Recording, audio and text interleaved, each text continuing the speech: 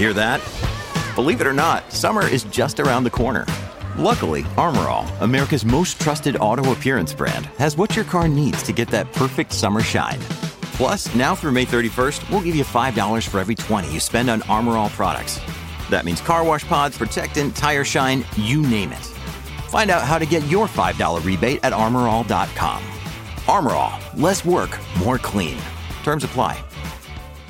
A bear named Nakota that lives out west of Calgary in the Banff-Yoho Park area that is platinum-blond. It's actually quite a beautiful animal. It really, really is. It's a grizzly bear with, well, platinum-blonde hair. And Nakota is a bit of a local celeb, been around for a while, stands out because of the hair, but also some of the behavior that Nakota is well known for, primarily being a bit of an escape artist. They've done all kinds of things to try and keep Nakota confined and safe and away from the highways, to no avail, because Nakota's a climber. So let's find out what's going on, because it's not over. The fight's not over. They're going to do what they can to try and help Nakota and other bears like her stay safe. We're going to be speaking with Nick DeRuyter, a program director with Wild Smart. Nick, thanks so much for your time. I appreciate you being here today.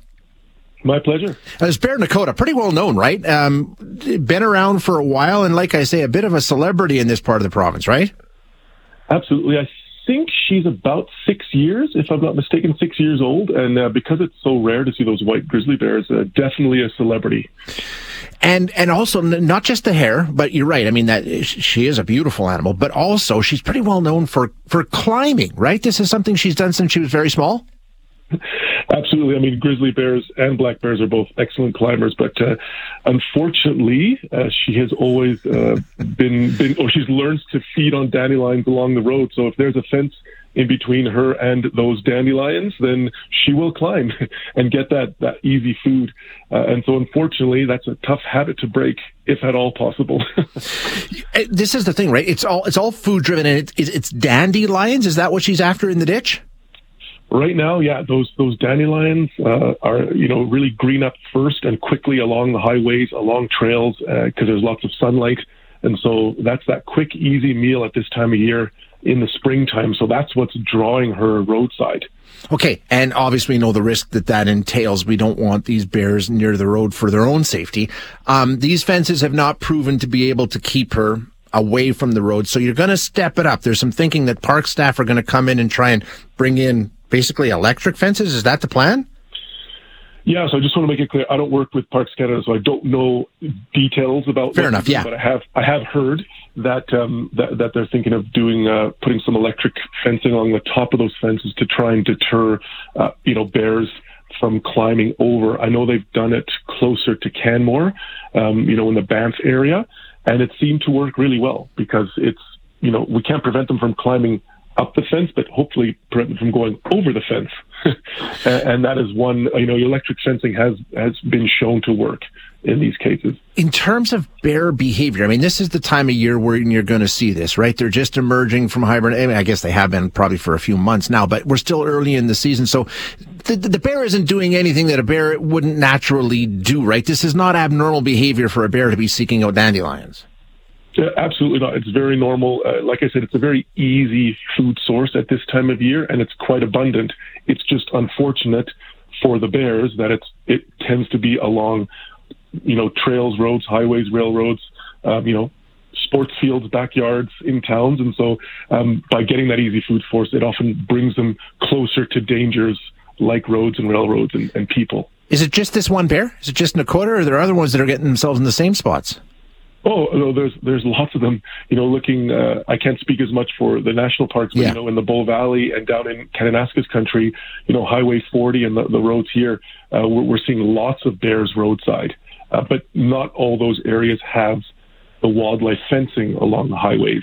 So we don't necessarily see them climbing over fences to get to those dandelions, but there are lots of bears feeding roadside all over the place in the Bow Valley and K Country.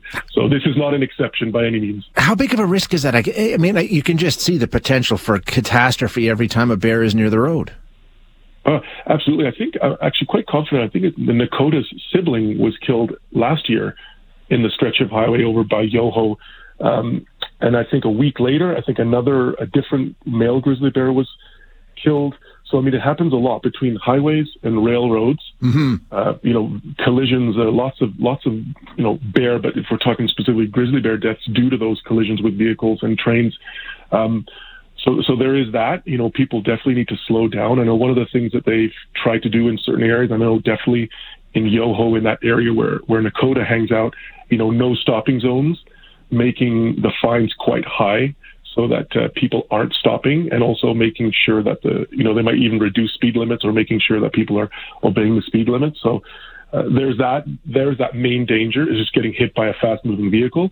And then the other dangers aren't as severe in the short term, but potentially long term. It's when people are causing bear jams, stopping their vehicles, getting out of their cars, trying to get close and getting that picture, running across the street, possibly scaring those bears to run across the street, which increases the chance of them getting hit by cars. So it's unfortunate, but social media and people trying to get that perfect picture has caused people to take it to the next level and do dangerous things for people, but also potentially for the animals.